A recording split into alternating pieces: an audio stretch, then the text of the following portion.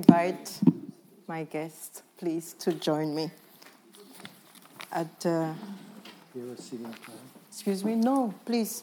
It's totally free with me, always. Free seating.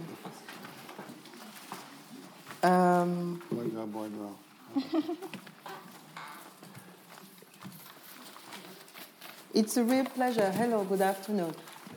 It's a real pleasure to host this panel because it addresses a topic that I've been extremely involved with and grappled with and struggled with for many years, but I also enjoyed a lot.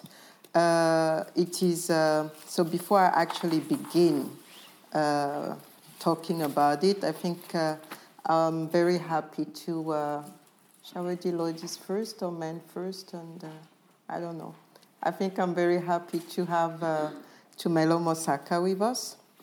Tumelo is a dear colleague and a curator, a researcher. He's an independent curator, and he has explored. His project has explored global and transnational artistic production, of course, especially from Africa, the Caribbean, and North America, examining things such as racial injustice, migration, and identity. But currently, and why Tumelo is also invited to this panel is that Tumelo is the curator of the Cape Town Art Fair, and within that organization and within that event that he has helped boost considerably over 1 year, actually. It's been a year now, right? You've done 1 year.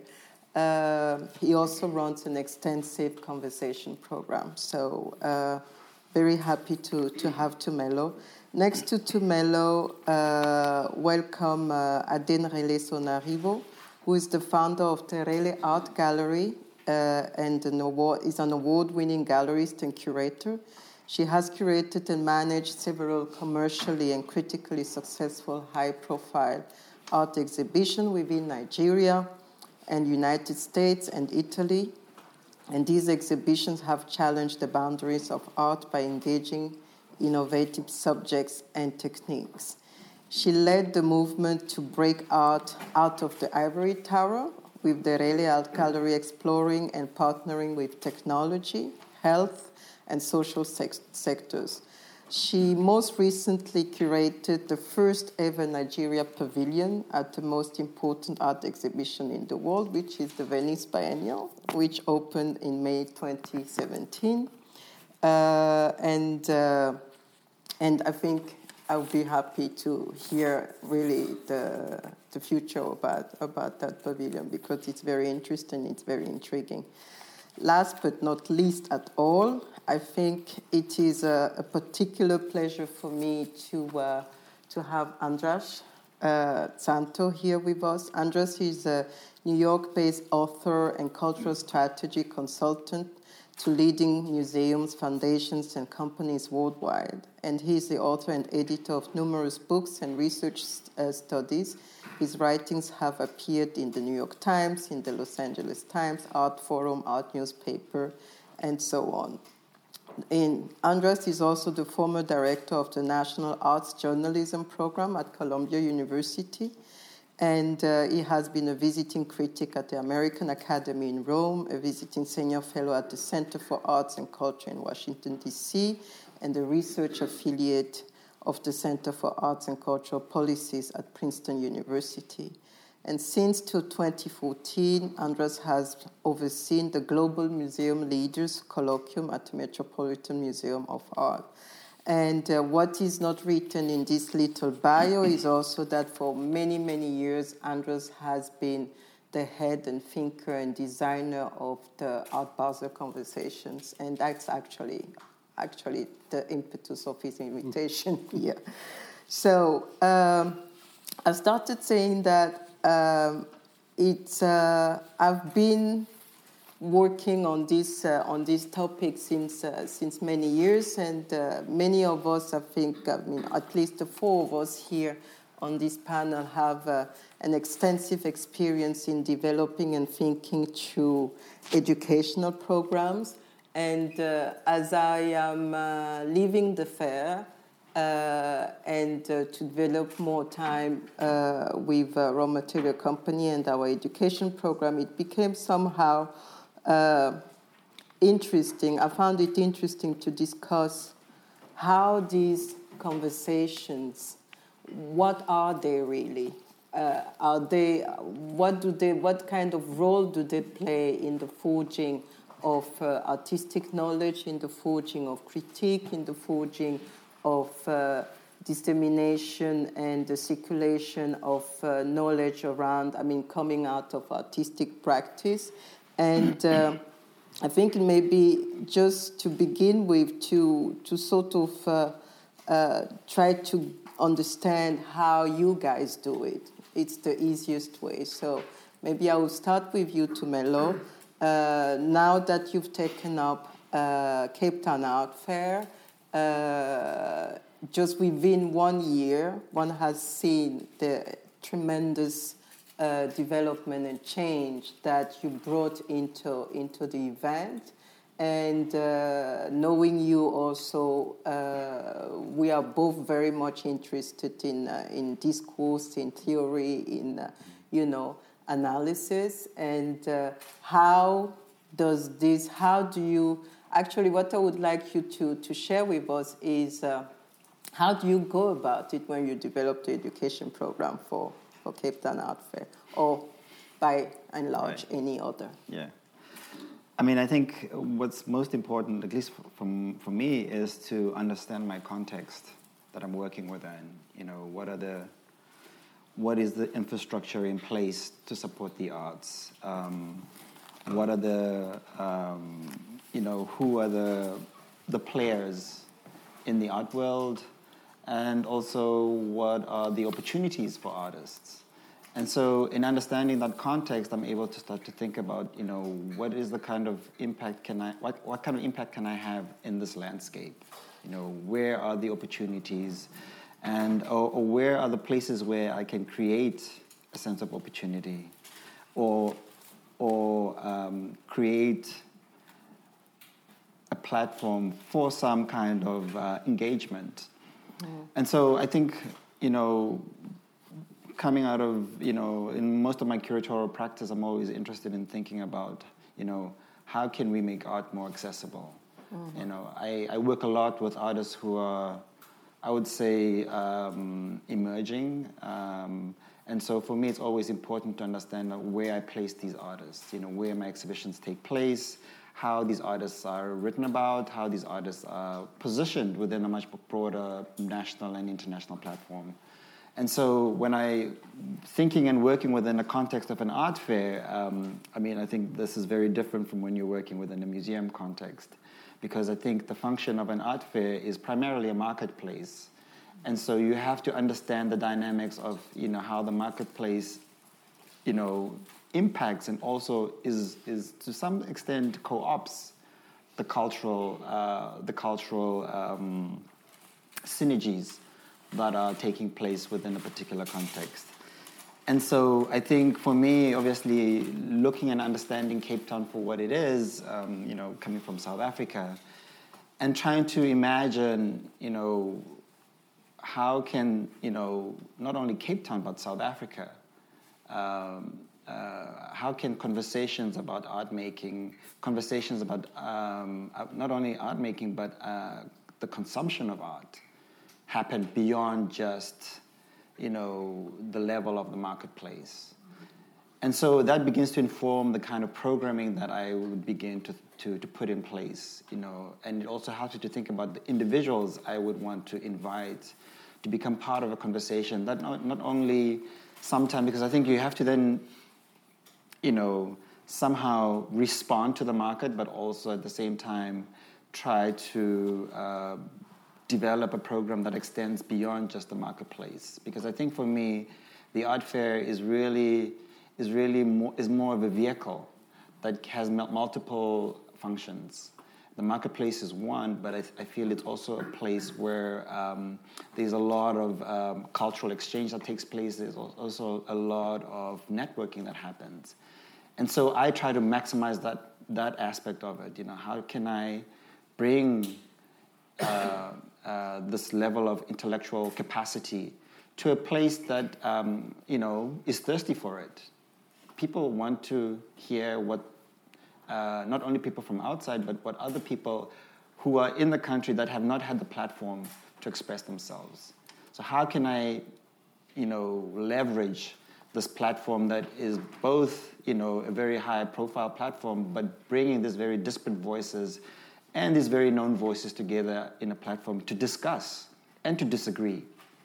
And so I think that's one level, but I think on another level, I think when you think about these conversations, they actually begin for me in terms of like, what is the end? What are you trying to achieve? What is your aim? What is our goal? And obviously we have many goals because there's so many different publics. And so I think as a curator, at least for me, I try to just understand a few areas of a few publics that I would like to engage. Because I understand that I would not be able to reach everybody, and not everybody is going to be happy with the ultimate result of what I produce. But at least if I have an idea of who my audience is, then I'm able to begin to cultivate a program that might respond to that audience. Also having in mind that there's other audiences that might not be interested in what I'm doing. So I think for me, it's always been about trying to, to think about conversation as something that begins with marketing, actually. Once you know what you want, then you have to then put the message out. What is the marketing strategies that you have in place to bring the audiences you want into the space? And then not only that, then you have to then it becomes also you have to somehow figure out how to effect the institutional apparatus. Because again, like we all know, it's expensive to come to these events. So how do we make it more accessible? So that needs to be rethought. And then obviously then it's the platform itself. What kind of topics are being discussed, and how they relate both to the actual event, but also how they reverberate outside locally and internationally. That's very interesting. I mean, you've given a few hints here that I would like to come back to later. But I would like to hear from you, Adenrele. I mean, you run this gallery that unfortunately I haven't visited yet in Lagos, and you started this amazing initiative of launching a Nigerian pavilion, which is actually somehow also a private-public initiative, so to speak, and within which you develop and unfold. You're still unfolding an amazing kind of educational program alongside the exhibition. Would you like to share your experience of that? Yes. Well, thank you for inviting me to be a part of the panel. I think that, as just to piggyback off what Tumelo said, I think that it's really about understanding the environment in which I'm sort of practicing and working in. And so when I started the gallery about 3-4 years ago, our mission really was to make arts more accessible. We wanted to broaden the audience for arts in Nigeria. And so it was looking at ways in which we can bring more people in to appreciate and maybe eventually start collecting. And so we have that mission. Okay, we want to make it more accessible, we want to broaden it, but we want to do it both locally and internationally. And locally for us was, having the exhibitions and the artist talks and finding ways to communicate with the public. And so if we were doing it in a way that was being done internationally, it would be of a disservice to our audience. because we're looking at young people working that were really interested in finding out about the arts, about the artists, what are they producing. And so we had to tailor it to we had to simplify it, in a lot of ways, even in terms of press and just trying to find ways in which our audience could connect. Beyond that, we realized early on that we had to leverage a lot of other industries. And so we partnered with the technology sector, fashion, music, just to find ways to just to make the art sort of accessible to the younger audiences that we were getting. And so with that, we keep developing sort of the talks, come in and have a discussion with the artists. But then we do realize that there's some people that would still form their opinion, both critically and artistically, without the conversations, right? Mm-hmm. So the conversations are important, they are necessary, but it's not for everyone. People are still going to take it how they wish to take it. Now, internationally, it was a bit different because locally we had to simplify things. We had to understand our audience and play to that advantage.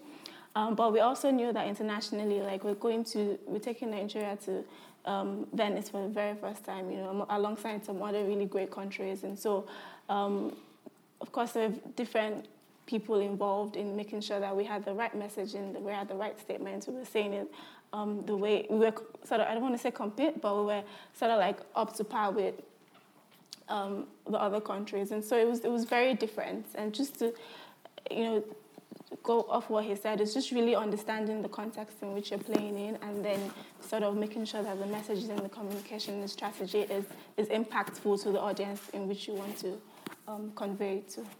Mm-hmm. It's interesting that you say that locally you had to simplify the tone or the voice that you were putting out. I'll get back to it. Andras, I know that, I've learned so much.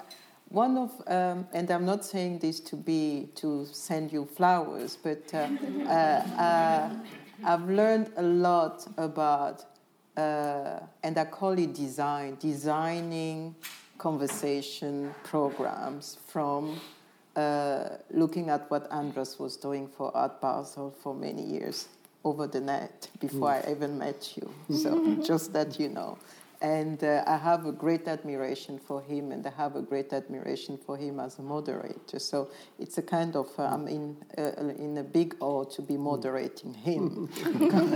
I like it. It's much easier for me. I know. So I know that you've done this X time. Yeah. And I was always impressed with the ease that it always seemed that you do it and that you organize it. And it's really an opportunity for me to get to hear from you publicly. How did you do it all these years, and how do you continue to do it? And is there any secret kind of formula of, it's, the joke about New York taxi cabs, how do you get to Carnegie Hall? Practice, practice, practice. So, first time I did it, I was scared. I'm less scared now. I think some of the ease is a little bit artificial. Humor always helps, as just demonstrated. And actually, if you may be the only person in the world who's watched multiple times, but they all follow, in my mind, a very similar structure. Mm-hmm. And I don't think I should take credit for the organization. There's always a whole team behind this. I sort of show up, but just to answer your question before I pivot maybe to some other points, a lot of it is just having the outreach and the conversation beforehand, and understanding that you're putting on a play, a kind of improvised theater. And then the one instruction I always give to every single panel is that it should feel like we're having a conversation in a cafe and the audience gets to sort of listen or participate. And, really the hardest part is just putting people at ease, because I think that in any conversation, if people are hung up and tight, then the ideas will never really come out. So that I always do a fair amount of setup, and, oftentimes people know each other, but I think your role and you play it very well, you have to put your speakers at ease. But just to, so as I said, just to pivot a little bit out, I think going back to your larger point, first of all, congratulations for arguably creating the most meta panel in the history of panel discussions. Right? So it's a sort of panel about panels. Like somebody had to do it. But so this is probably the one panel theme nobody's done yet, because right now, and I say that for a reason. I think the big fear with all this is that there have been so many panels that the form is ossifying, and there's a kind of tyranny of form that we all now have to escape. And everybody understands the rituals, the audience comes in, the speakers come up, hopefully they won't speak too long, maybe there'll be time for them to talk to each other, then there will be questions, and it becomes an ossified thing. The sociologist Georg Simmel has a wonderful term called the tragedy of culture, which means that we set up certain forms and then eventually those forms devour that which they're supposed to serve. So the panel was a kind of neat idea to pull people together, but after a while it's the panel, So I think that ultimately the goal is to sort of try and break out. And I think the single hardest thing to achieve, and I completely agree with your points. Obviously, you have to play to a local audience or whatever your perceived audience is. But the hardest thing to achieve is honesty. Because people in the art world are extremely thin-skinned. I don't know what it is about our world that makes us so nervous. We deal with art. It's not like we're arms dealers or politicians. Nobody elects us. Sadly, maybe that would be interesting. But the level of nervousness, you put 3 curators on a stage, getting them to talk is like cracking open a nut or something. So I think getting people to speak openly without hesitation, and we can have an interesting dialogue about why it is that in our world people are so careful about putting forward clear positions.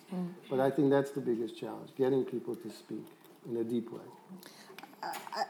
For me, for instance, when I started doing, I've been doing educational and talks and seminars and symposia since ever. But when I accepted to be the curator of Forum for 154, for me it was something rather special, especially in the sense that it was not just another event. It was not just another initiative. It was for us a very.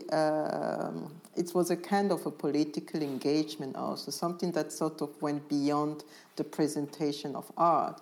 So it became very obvious for me that the conversations that would happen here cannot be just another art fair conversations, So, and in each year, in thinking about the conversations here and the presentations here, I really like that you hint at the form in itself, because I think that sometimes there is one form and we all try to expand it and go beyond it, but at the same time also, a trouser can only have 2 legs at the end of the day, So that difficulty at some point in becoming, or no, not in becoming, in being creative and interesting on the one hand, but on the other hand having the very clear limitations of the format itself. So, but what I wanted to say is also that to me you referred a lot about knowing your audience, and at the end really you said something very important, kind of simplifying the language, and I think that. I would be interested. For me here, it was very important to know that it is the content that is important, not necessarily the logistics about the content nor the format, around the content. It is what is being discussed and what is being talked about, who's saying it, when, and with whom. So I would be really interested, maybe you would like to take that up, Adenrele, why was it, for instance, necessary in Lagos to simplify the language, while as soon as you go abroad, so to speak, you complexify it somehow? It's interesting because, as I said, our space caters to a very young audience. So these are people that do not particularly know about art. They don't know about the artists that are working in the contemporary art space. They really don't know anything. And so we've built this gallery, and we're marketing, we have strategies to bring in people, and we just realized very early on that they needed to be educated. And you couldn't educate them without simplifying things, without breaking down things, without having them sort of come in and talk to the artist, or have not even like a public panel type conversations, but just very casual, like come in during the week and have a conversation with the artist type of thing. And that way we've sort of seen the audience grow a bit more. Right now when we have exhibitions and stuff, like we usually have to have maybe 2 different openings, because the crowd is just too much. They're curious, they're interested, they want to know that. So there's a real sort of there's a new vibe, so to say, in the Lagos art scene, and you're seeing more arts initiatives springing up that way. There's the Lagos Biennial coming up. There's also the ArtX Lagos that is also coming up in November, making it easy for them to understand what they're coming to see and what they're coming to experience was really crucial, I think, if you want to make any impact, or if you want to be relevant. Otherwise, you're just going to have the same people coming into the space, and it just remains very small and close-knitted. But we wanted to make it very accessible. Internationally, it was just about playing to what the international market would want, right? And so it was also what the press was saying, what Art Review was saying, what Artsy was saying. It was a bit complex. I think that how the press how they write about art is very different from our environment. And people that are in our environment don't understand it. They're like, it's too intellectual, I don't understand what this person is saying. But we couldn't really control that. We couldn't control what the international press was saying. We had our curatorial statement. We knew what we wanted to, what message we wanted to put across, and it was left for them to sort of to go with it. But it was very intellectual, and so people in the local environment didn't get it. They still don't get it as much. A lot of them don't get it. They're like, "What is Venice? What is that?" So we had to simplify that for them. Just to bring it towards you, to me, is that because you insisted so much on knowing the audience and knowing your context, I'm intrigued, and I would like to ask you if when conceptualizing the talks and the conversations within the fair, do you think through what your environment would like to hear, see, or needs to hear and see, or rather what you think that should be said and presented? I think as a curator, that's the dilemma you always have, and you have to make a decision which way you want to go. And I think for me, at least in this last iteration of the art fair, was really more about me trying to say, this is what you need to hear. And so that already gives me a directive in terms of thinking about the people who I'd want to be on, the content providers. Who are those individuals? And again, I think for me, it also it's about where those conversations happen. Obviously, I'm restricted in terms of the capacity I have and the possibility of working within the structure of the art fair. But again, for me, the idea of conversation is not only about this form. I think conversations can happen in many different ways. And people engage in conversations differently. Some people get bored and tired sitting in an audience like this, but they become more interested in engaging something that is happening outside somewhere that doesn't require a chair and a podium. And so for me, and as I'm conceptualizing it, but I'm thinking about how else to translate this message beyond this traditional form that we all understand, that doesn't appeal and is not accessible to everybody. Can I just jump in? Also, just to avoid the cardinal first rule of dreadful panels, everything goes through the moderator, so I just want to make sure we break that. Once a moderator, always a moderator. This is the takeover. But I'm not trying to take it, but I mean, I think what you're speaking to is, because I always hope, like, will they start talking to each other? Exactly. So here we are, we're talking to each other. It's a meta panel, right? So, but I think what you're speaking to is very interesting, is the sort of evolution of the art fair anyway. It's an expectation that the art fair 1.0 it's a transactional commercial platform. Art fair 2.0, particularly, hopefully I'm not overgeneralizing, but particularly in a place like where you're operating, it's a platform it's standing in for a wider art world. It's a marketplace of ideas, and I think we all have to recognize how young this form of the art fair is. It's already old. It feels already sort of ancient. For most people in this room, it seems like it's been around forever. We all know it hasn't.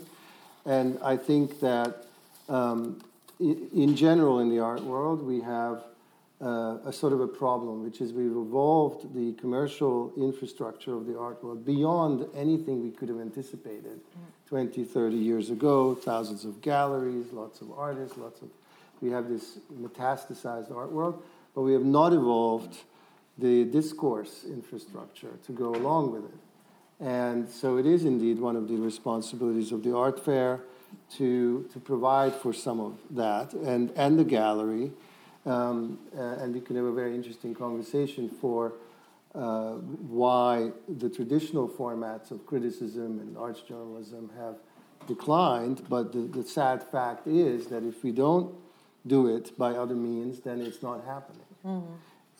I was wondering, though, with your young people, are they interested in one-on-one communication, or are they actually having it all online instead? They are actually interested in coming in and saying, not just online. I mean, online is great too, because I think you tend to reach not just people in the local community, you're reaching out to people as far as who knows. So I think online is great, but we have a good amount of people that come into the gallery. Not just even thinking about like Artex, for instance, the art fair last year. They had a good amount of young people that came over like a 2-3 day period. So which is something that had never really happened in Lagos before. So we're seeing that sort of simplification of art working really well. I've always sort of understood or expected conversation and artist talks and panels as being a kind of performed criticality, so to speak, kind of performed analysis. And but at the same time, I also know how limited it is, to have 3 guests speaking about a very important topic in an hour. But still, I think that that kind of level of performativity of analysis, of thought, of critique, of theory, is still fundamental and important to me. So. Even within the context of an art fair, and even more now, because I really challenge the idea that the form, the setting, the commercial setting of the art fair has so much evolved in the last, let's say, 10, 15 years that art fair compete with biennials. They compete with big museum shows. I mean, certain presentations at art fair are kind of museum quality. Right. So and so the forms are blurring. That's what I want to get at. And And you were talking earlier about the format, like the traditional format, like we are sitting down here. But what would be the alternatives? Andros, I know you've attended a very interesting conference this year that had a kind of an experiential, it's, I mean, character to it of trying to exactly break the just traditional so it's format. clear what she's referring to. I went to this thing called, I can't remember what it was called. It was in Montreal. I think it was called IC2. Anyway, it was a big conference for sort of creative industry types, and it was highly experiential. So there were various formats that were about as far away from this as you can imagine. So one of them was people had to sit around a huge table and they had to bake a cake together. But while they were baking this cake, they had a conversation. It's actually kind of really clever because you have this sort of distraction of the cake, but then people sort of opened up. And another one, which I thought was a little, well, there were two other ones. One was 8 people sat in chairs in a circle, and above them was a round thing that looked like a giant lampshade. And when you got in your chair, you were foisted up in the air, and with your legs dangling, and you had to have this conversation. You could only come down when you sort of had the conversation. There was another one. And then there's one other one where they, you had to sign up, and they locked you in a room, and until you came out with a solution to a question, they wouldn't let you out. So anyway, and those are some unusual formats, but I have to say, I think in some ways quite inspirational. But I think, you know, where some of the innovation is coming from artistic practice. I think this is where we need to look to. Yeah. We need to look at the artists. There are artists out there who are working with this format as a form and trying to transform it as a work of art. What do you think of, for instance? Suzanne Lacey does that, you know, where she creates these elaborate performative gatherings, but they're all based on talks. Whether it's using, you know, cars as a staging ground where people sit and have a conversation inside a car, or blocking off a street and having a huge dinner for like 1,000 people on the street. You know, all these things, I think they begin to sort of shift the sort of staged. I mean, it's a different kind of staging, and I think the staging is also, it's about accessibility. How do we make these platforms more accessible? How do we bring in more diverse voices to these conversations? Because they always seem to be locked in a very sort of limited and an elitist discourse. So how do we kind of open that up and allow these various different voices in to change the conversation? I think we should involve you even more because it's also about you. I mean, the audience.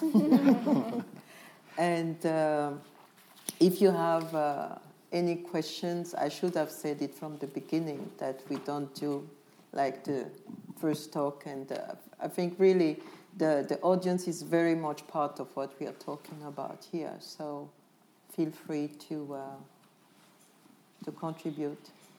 Is it on? Oh, Yes. that was really loud. I'm sorry. So this is piggybacking a bit off of your question, but I'm just curious to know, and maybe this is a bit of an answer as well, but I'm curious to know how exactly the internet can be used in order to mimic this, I guess, as you mentioned, cafe style of conversation, because the reality is that there's geographical constraints that prevent these conversations from happening. I don't know if you all can tell from my accent, I'm not from here. I live in New York City, and with regards to the Raleigh Gallery, I was notified of that by way of social media and the fact that there's such a strong Nigerian network that lives in New York City and also alumni of Howard University. So, and to your point, I think that there's this performative nature of intellectualism that exists online that could be problematic if it excludes certain people from even entering the space. So I'm curious to know, like, how exactly can we refine the internet in order to make these conversations a bit more honest and inclusive of everyone who wants to participate? Well, what's your take on that? I mean, I have a very peculiar position to internet when it comes to conversations because I really think it's fine. I mean, you can follow a lot, but the conversation is a human thing. I mean, you need to see and hear the person. That's what I think. So, but what do you think? I mean, I think the internet is a tool, and it allows people to connect. And I think it's difficult to moderate what they talk about and how they talk about it. So I feel, I think one has to see it for what it is, but then to actually have the conversation, then you have to have because then it becomes much more an intimate experience where you're actually able to articulate further your thoughts. For many years, I just can speak maybe a little bit to Art Basel conversations because I've watched it for the last 10 years as a participant. There have been various attempts to sort of harness this content, and I'm not sure we're there yet. There are, for example, at one point when Absolute was sponsoring the talks, there was a setup where by the end of each day there would be a distilled version of the talk with sort of a highlights that, because you're barely capable of sitting through this hour, but if you were watching this on a screen, you would be tearing your hair out because we have different levels of tolerance. So part of it is that as a live format, it's one thing; as a mediated format, it's another thing. But I agree with both of you. I mean, I think we tend to sort of kick the can down the road when we think that somehow the internet will deliver on what the talks don't. Because the reality is to your point, is that too much of our arts discourse is hopelessly elitist and jargonistic and inside the bubble. So the very aspiration to take it online means we want to democratize it. But if we keep talking in these codes, nobody's going to want to listen anyway. So I don't think the internet will find a solution. I think we need to get rid of the intellectual vacuousness that unfortunately has taken over a lot of the art world. And that if you make that a kind of generational project, starting with art schools, frankly, to sort of let's just have a decent, I have a PhD. I don't think I've used a big word so far today. It's okay. And then we can take it online and people will listen, including young people, but not as long as we only speak in, 5-syllable words. Sorry. You want to say something? I'm passionate about this issue. I mean, Me too. We have a very strong online presence. And I think it's strong because we've sort of, again, I go back to the word simplified things a bit. With the conversation, it happens online, I think. Again, it's just about what, I guess, the institution or the organization or the fair is really trying to accomplish by having those conversations, right? And for us, we know that it's to make art accessible, and so if we find that a lot of our audience, the young people that we're trying to reach out to, is online, then we will go online and we will speak in the language that they understand. That's what I think. What do you mean online? Is it kind of bringing content online, or is it kind of really having fora and blogs that you interact online, or is just an online presence where you put your content out? Is it an interaction online? It's an interaction to some degree. We do put the content online, and we get feedback as well. So it is an interaction. It's an engagement, I think, and you get a sense of what they think about the art or what they think about the artist. It's not full blown like we would have in this sort of setting, but to some extent, I think it gives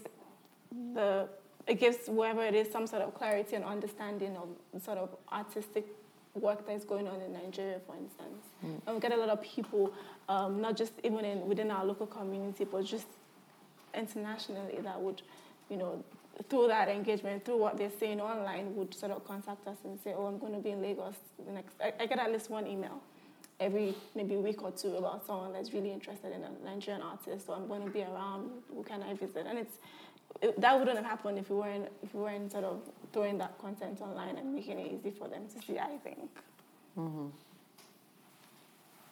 Anybody else who would like to? Yes, please. Yeah, sorry, I just wanted to ask, being as all four of you are experts, Excuse me? You're experts, so I just wondered if you were to give the conversation some sort of direction, because we're talking a lot about a conversation that needs to take place, but to have an idea of what the conversation should look like and how we, as an audience or one of your audiences, should frame the conversation. What sort of directions would you say your expectation for the conversation should be? So do you want the conversation going one way or another? Because we keep saying the conversation. What is the conversation? Does there have to be a prescribed conversation about art? Is the problem not that people are trying to prescribe the conversation? Should it not be that you could just sort of be a part of it and walk away with your own opinion?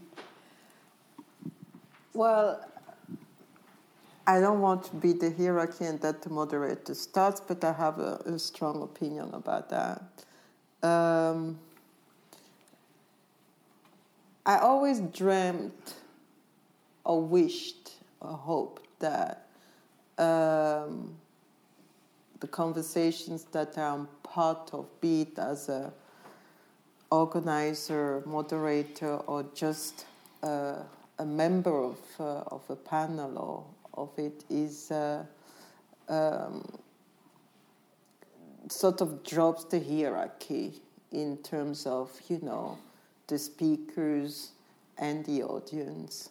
I live in a francophone context where the conversation is even more hierarchical, where, the Q&A, you have to sign up for it, and there is a list that is taken and so on. So when we started running public programs at Raw Material Company in Dakar, for instance, and having a whole series of public talks and presentations, so we broke down, for instance, all that participant, the audience could just, speak and, participate in the conversation without any sort of hierarchy on the organization about it. And this is really what I always actually hope would happen within a setting like this.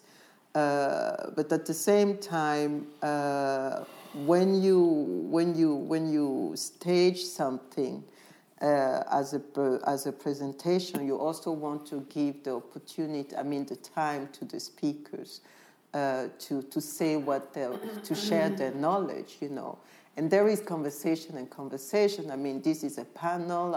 We are not having a one-on-one. This is not a keynote. This is not, an experiential thing. So I think it really varies a lot, I would say. And maybe we can get later. I actually would like to talk more about the format itself. But I think it varies a lot.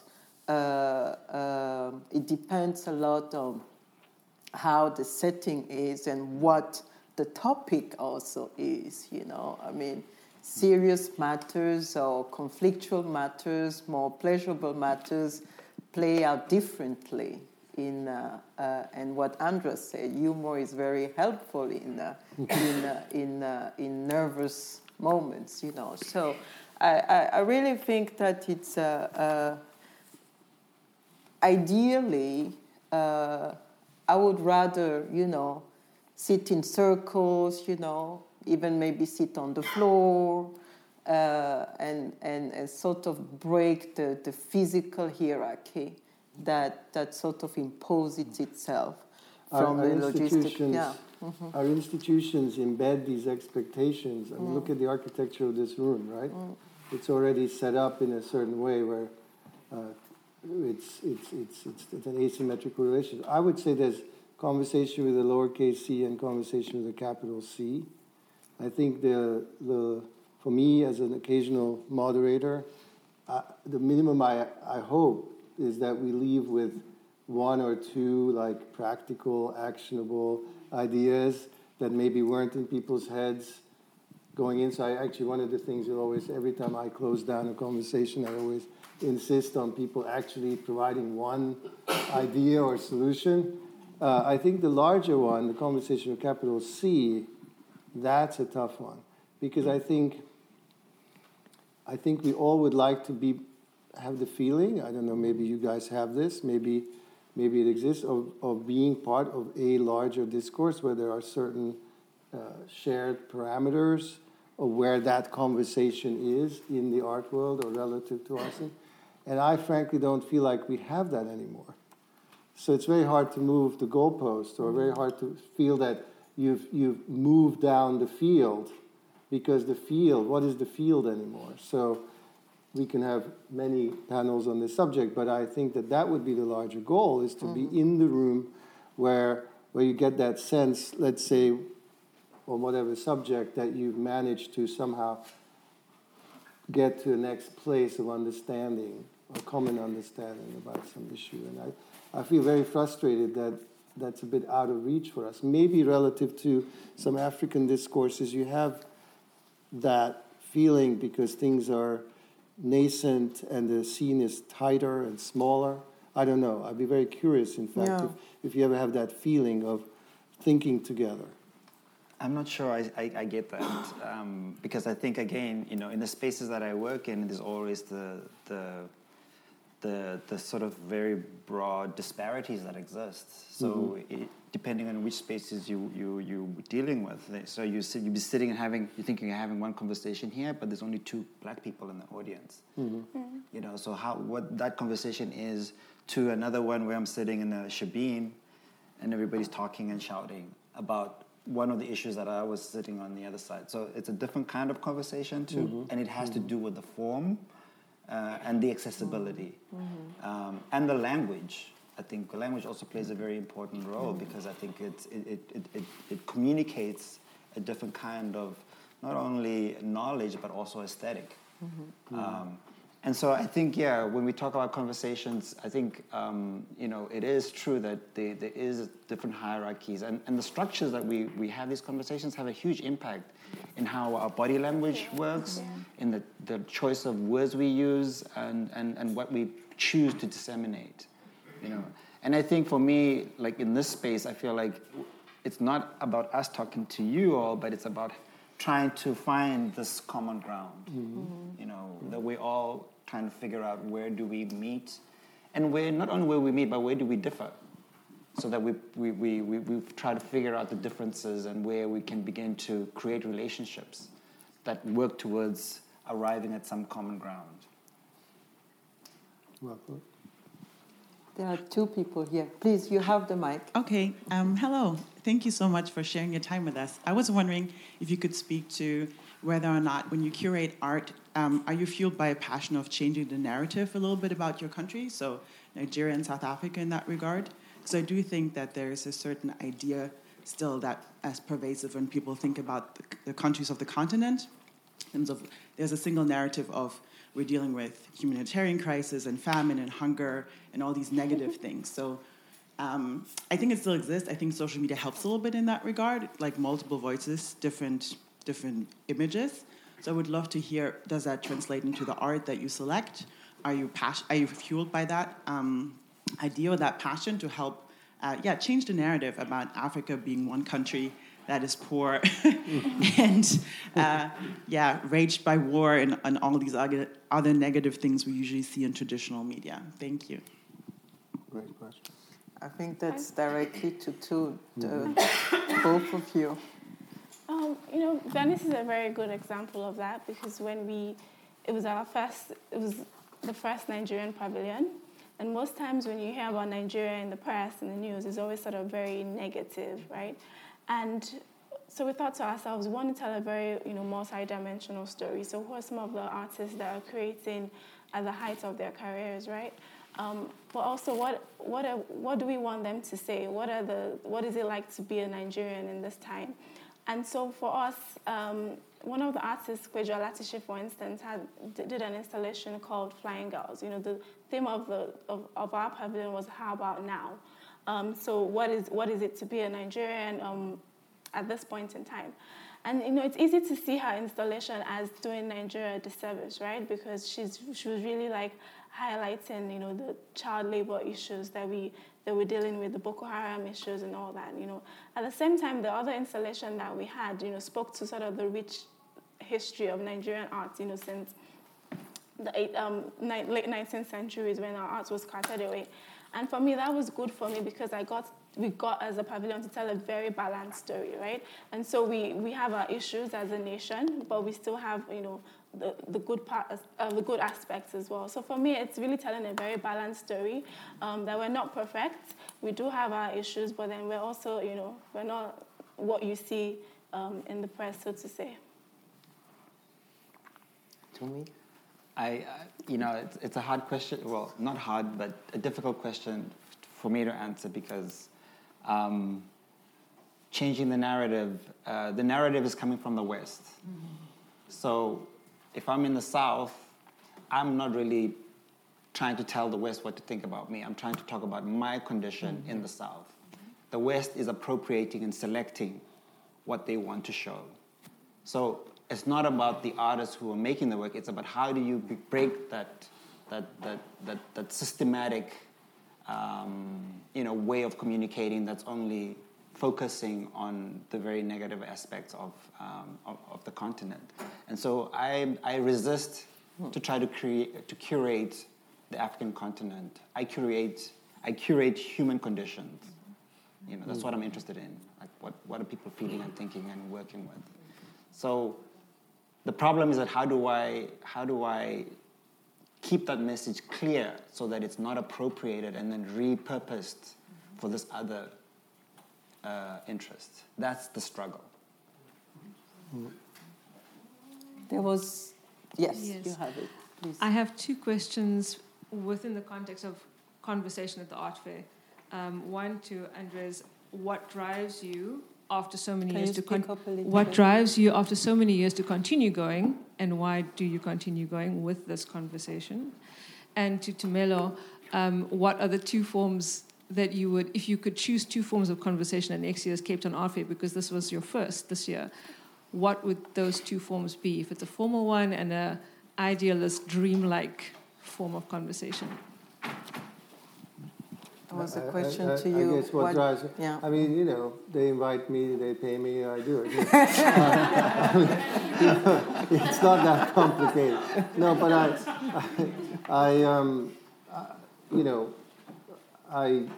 I'm an equal opportunity guy. I love going to places and having conversations. So, but I think in the larger sense, I do come out of, I do believe that there is sort of a reason to have the conversation with a capital C. I would like to do that. Specifically, I'm usually called upon to moderate sort of museum director types of people. And I find it's immensely edifying to be part of these things. And it often, there have been many cases where I met people on a panel and they are still my friends. So it's one of those things that it's become part of my life. I feel very blessed for it, but there's no grand design behind it, other than there is a satisfaction and one learns a lot because you have to really get into the heads of people. It's sort of like being an editor, So if you have a real conversation, then you're really paying attention. And I do think that in our society today, we have these flashes, these moments, these Instagram moments. I mean, I love my Instagram, but I know it will be a 3-second thing. I should mention that I do a kind of one thing that hasn't, maybe you mentioned it, but I run a program at the Metropolitan Museum called Global Museum Leaders Colloquium, which is a 10-day long conversation.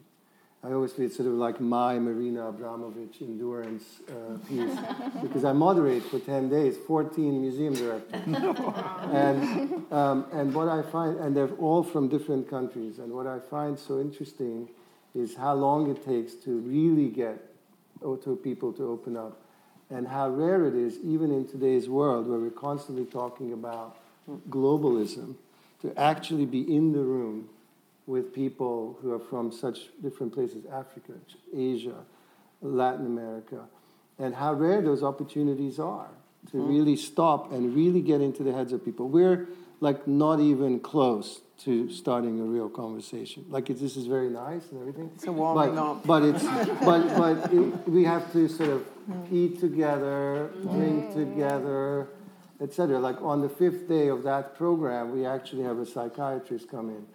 And people by then are really starting to open up. It's very interesting. But so there's deeper layers to go. But I do love how that opens relationships and ideas. We'll take, yeah. He was going to answer two things. Sorry. Sorry, I can't help it. It's okay.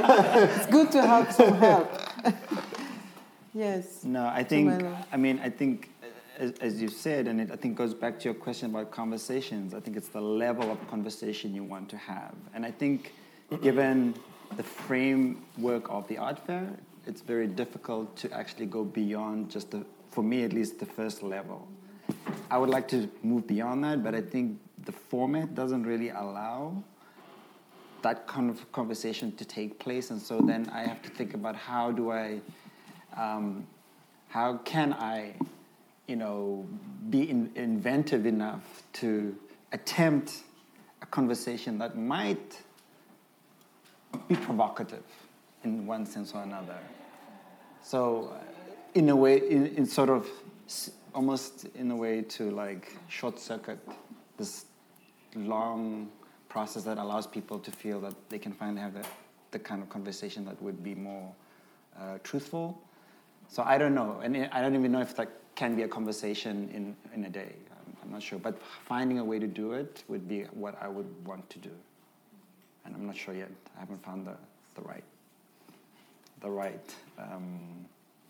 Yeah. We'll take one or two more, and then, unfortunately, we'll have to start wrapping up this warming up. Anybody? No. So, well, thank you so much for I think I totally agree with you, Andras, when you say that it takes so much time. And what we do, it takes so much time to really get to start like a real conversation and to have an environment that is safe for people to open up and to share and to really engage. I always feel like the settings that we do these kind of activities, and sometimes I even call them gigs. It's like a concert, It's like a performance of 1 hour. It's just a kind of appetizer, so to speak, for something that should continue either among the people you bring together. For me, for instance, putting panels together is also not just to speak about something, but also to make these people meet and maybe trigger something among them for later, and of course also providing the opportunity for our audience to be exposed to the practice and thinking of the speakers. So we didn't touch to everything that I thought that we would do, but I think that we touched very fundamental points, that the setting, the format, and the audience, what does it bring, and so on. And I really would like to thank you for that, for accepting to be here. I would not ask you to give one advice. I think that would be difficult, but it was really great to have this conversation with you. Thank you. Pleasure. Pleasure.